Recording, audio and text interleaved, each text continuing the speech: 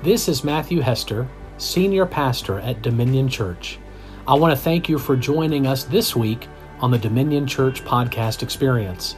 Our podcast aims to deliver truth from God's Word concerning His kingdom and your righteous identity as His beloved child. Please subscribe to this podcast, leave a review, and do share it with a friend. We pray that you are blessed, challenged, and changed by what you're about to hear.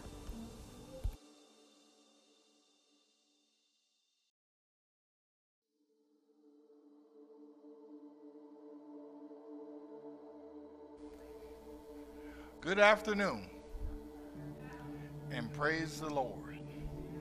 Amen? Amen. Today is Father's Day.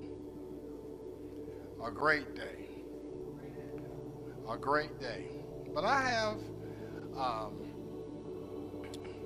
there are a few things that there's one thing that I want to talk about this afternoon that's been heavy on my heart.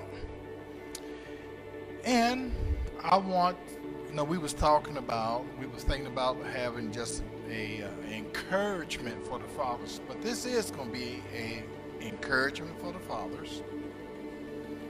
But I want to talk about encouragement for the fathers that are not with their children also. And I want to thank Apostle Matt and Pastor Megan for giving me the opportunity here to bring the word here at Dominion. To the Facebook family, I believe this word is for some that are out there, or you may have a family member, a son that may be experiencing this, or a nephew or somebody close to you. I want you to give them a word of encouragement, because God has not forgotten about them. No matter what has transpired, sometimes things happen in life that fathers are separated from children. It happens sometimes because of divorce, families move away, and sometimes it's just a misunderstanding with a child. And you be reaching, and the fathers reach out, and it seems as though they are not getting anywhere with that child. But I want to let you know that there is still hope. There is hope, because there's hope in Jesus. And Jesus is your hope. And I want these fathers to know, and I'm kind of getting off my, I am going to do this first because it's just been heavy on my heart. But I want these fathers to know that God has not forgotten about you. And that no matter what the situation was, if you were at fault or the child was at fault, you have already repented for that situation. God has heard your prayer. So I want these fathers to know that there is coming a day when you will be reunited with your child. I was talking to some fathers yesterday, as a matter of fact, a young man that we were talking about. He was there. I'm a car salesman, guys, and he was sitting there, and the conversation came up, and he said he hadn't seen his daughter in 2 years, and he's been wanting to have that relationship with his daughter. And I told him, I said, you know what? I said, you will have that relationship with your daughter. That will become a reality for you. And this one scripture that I wanted to go to real quickly is Psalms 139, because sometimes we kind of think that God has forgotten about us. But this Psalms 139 says, how precious and wonderful to consider that you cherish, and I'm reading from the Passion, that you cherish me constantly in your ever thoughts. O God, your desires toward me are more than the grains of sand on every shore. And sometimes that is hard for us to fathom, But I want you, when you have some time, if you got have some salt at the house or some sand, just pour that in your hand. That's how his thoughts are toward you. He said, as the sand that is on the seashore, that's how his thoughts are about you. That you're never out of his thoughts. He is always there with you. And I just want to encourage these fathers today, and I know all about that situation because I'm a living witness. And I've seen God make it happen. Matter of fact, they were here today, and they had to go back, and my wife said, well, your heart he was a little weepy, I guess. Well, I didn't want them to go. But they were here. I had some grandchildren, and I'm a father, and I have 13 grandsons, 12 granddaughters, and 4 great-grands. So, congratulations, yeah. So I tell people, they said, well, what do you do for birthdays? I said, I don't do birthdays. I do graduations. But just for a few moments this afternoon, I just wanted to say that because it was on my heart, and I'm hoping that this message gets out that God has not forgotten about those fathers. Because, when we're talking about fathers a lot of times, people don't mention that. And I know that their hearts are heavy. But today, I want to talk about the qualities of a father. And my scripture that I'm using would be Micah 6:8. And it says that he has shown you, O man, what is good. And what does the Lord require of you? But to do justly, to love mercy, and to walk humbly with your God. Today is Father's Day. The greatest need in our society today is for fathers who will rise up and assume their God-given role of responsibility in the family. Yes, some fathers, they work, but there's more than just providing for the family. Our text gives us basic responsibilities for mankind, for manhood. But when a man becomes a father, then those responsibilities are expanded. A godly father loves God. Matthew 6:33 says, but seek ye first the kingdom of God and all of his righteousness, and all these things shall be added to you. This is the basis upon which happiness is built and priorities for relationship. Seeking God first, seeking the kingdom and his righteousness, and all of those other things that you have desires for, or desires, they come. As you walk in what he's called you to do, he releases those things to you. Have you ever had a time in your life when you had thought about having a certain item or whatever, and all of a sudden it just pops up and you have it? That's the other things. Those are the things that have been added to you.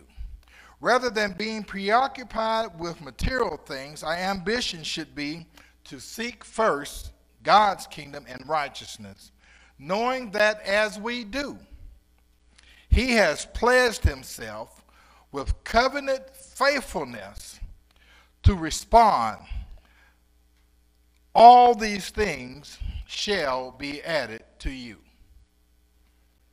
But if you don't have the right relationship with God, it's futile to think you can have a right relationship with others. It's hard to have a right relationship with others when you're not walking according to the way that God has called you to walk, has called you to respond to people. It's hard to build a relationship. If you're running from God, you will never have peace. Isaiah 57:21 says that there is no peace, says my God, for the wicked. So instead of running from God, we need to run to God. And not say that I found God. You didn't find God. God has always been there. Amen? A godly father loves his wife.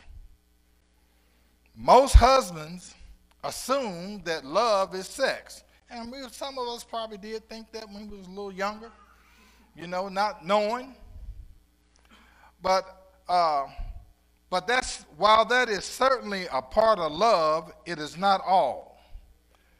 Let's go here and look at Ephesians 5 and 25. I'm going to read from the Passion.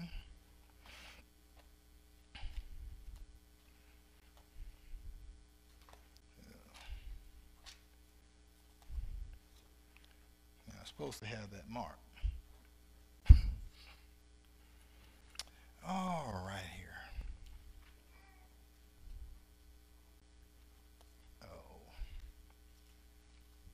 Did have it marked. What did I do?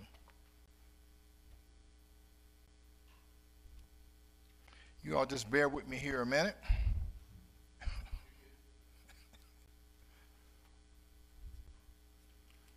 Where is my scripture at? Well, Ephesians 5 is talking about how how husbands are to love their wives as Christ loved the church. And we're supposed to, as men, reflect that. Christ gave his all for us. So when you have time, just pull that scripture up and read that. I already know the scripture. The teaching is that that the Father gave his all, and Christ gave his all for the church. He laid down his life for the church. We as husbands, we as men, should lay our lives down for our wives. For this is very important. It's good to be able to go out and pull out the chair for your wife when you go to dinner. How about opening the door for your wife when she's trying to get in the car or is going to enter the car? How about when you're at home? How about, well, honey, you cook, I'll wash the dishes. Well, how about, if I'll cook today. And Joanne, I like to get on the grill. I'm not a great cooker, but I can get down on the grill.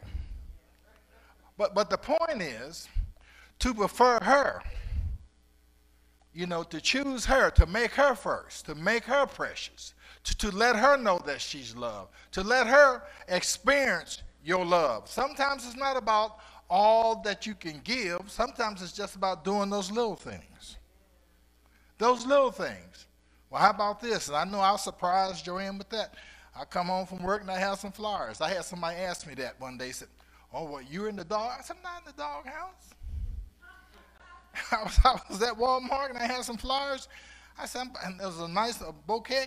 And I said, no, I just need to take flowers home today to let her know that I love her. Because she wasn't used to me doing that. And guys, I've even got to the point that I even take time out when I come home. Well, honey, what is it that you want to talk about? That has happened with a lot of men, a lot of husbands, a lot of fathers. We don't make time to just even talk or listen. What is it that you want to talk about today? All right? Amen? All right. Real love seeks to meet all the needs of another person. 1 Corinthians 13, and I had all that marked out for me too, the love chapter, which I love that. I love 1 Corinthians 13 because, and if I can start from the, I'm not going to read the whole chapter, but there was a couple verses that I want to expound upon. But it talks about, it says, love in the fourth verse in the Passion. It says, love is patient and incredibly patient. Love is large and incredibly patient. Love is gentle and consistently kind to all. It refuses to be jealous when blessings come to someone else. Love does not brag about one's achievements, nor inflates its own importance. Love does not traffic in shame and disrespect, nor selfishly seek its own honor. Love is not easily irritated or quick to take offense. Love joyfully celebrates honesty and finds no delight in what is wrong. Love, husbands, love, fathers, is a safe place of shelter, for it never stops believing the best for others. Love never takes up failure as defeat, for it never gives up. You can never give up. And you can read the whole chapter, but I really like that. And that verse, and there's a little note they had here. And for verse 7, it says, "And love bears all things, although commonly understood to mean that love can bear hardships of any kind. The normalized form of the verb, stego, is actually the word for roof, found in Mark 2 and 4. Paul is saying that love covers all things, like a roof covers a house. And that's what our love is supposed to do for our wives, and that's what our love is supposed to do for our children.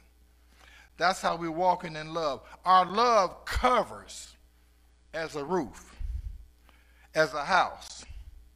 And we can go back and see 1 Peter 4 and 8, and it says, "Above all, constantly echo God's intense love for one another.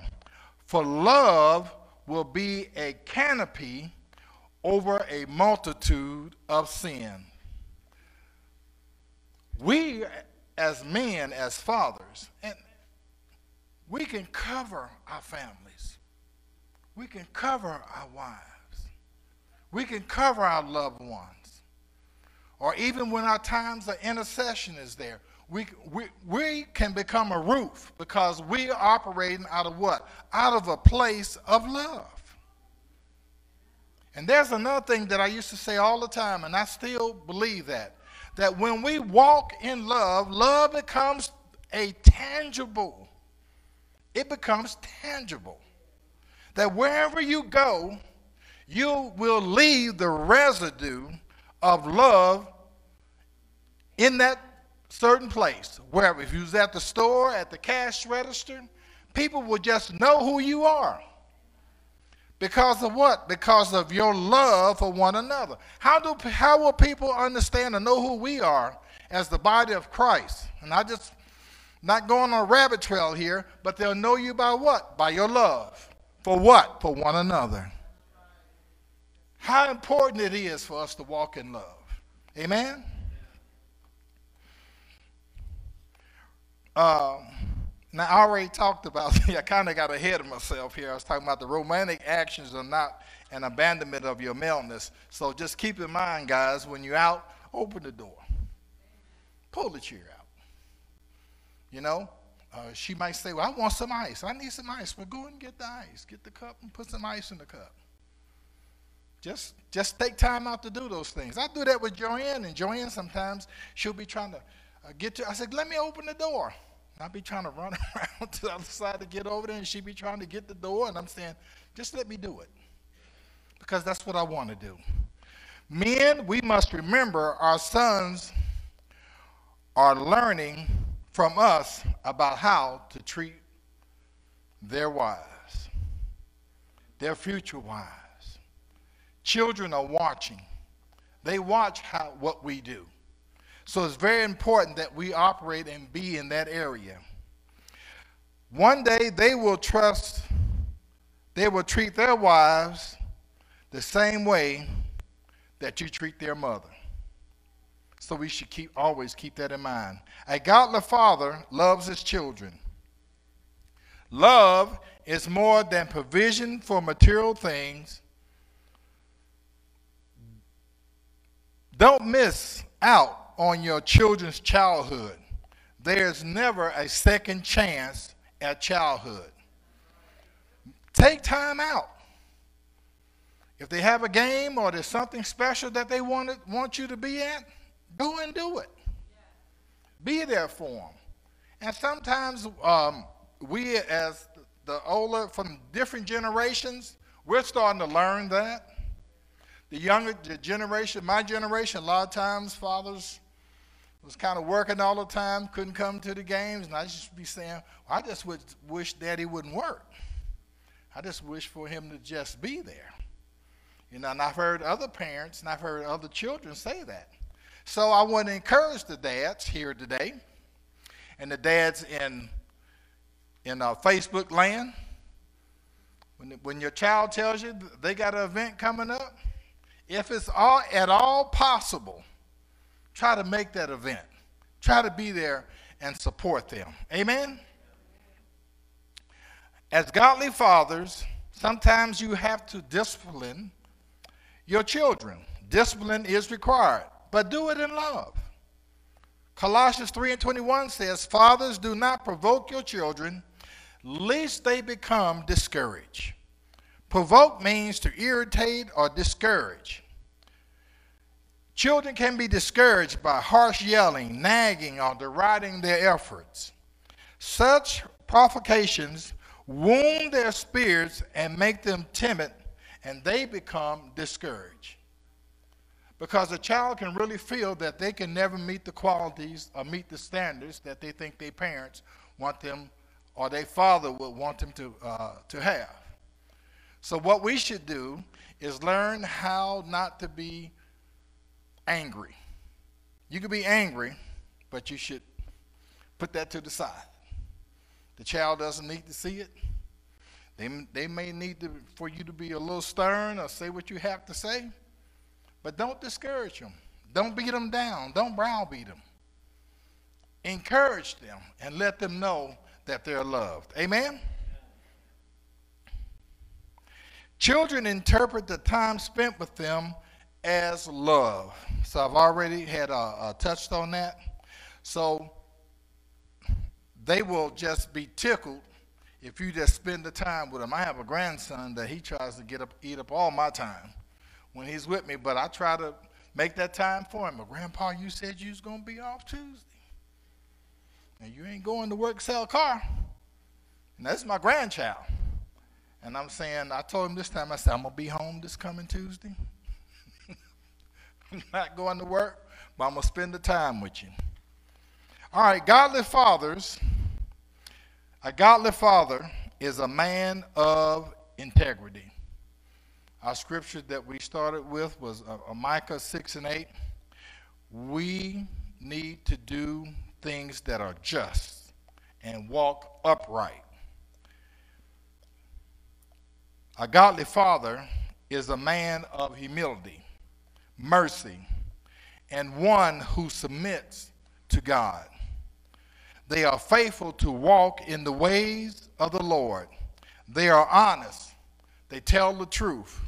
They don't lie. They're always open and they do not take advantage of others. A godly father walking in integrity, they are trustworthy. They know the truth and they live it.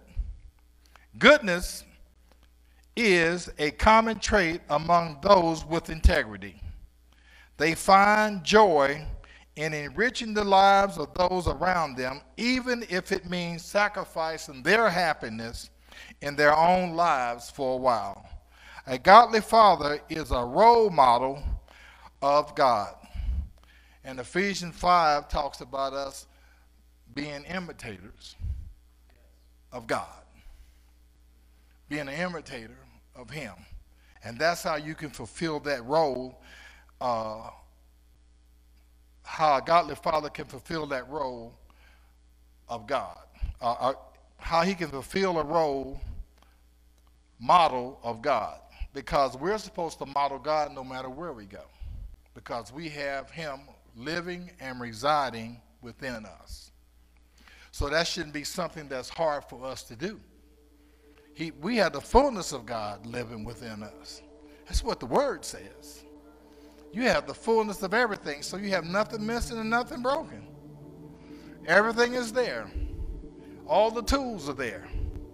Only thing we need to do is put shoe leather to it and walk it out. So I was going to keep this short, and praise the Lord I did. But I just want the fathers to be encouraged and to know that they are loved, even when they feel as though they're not loved.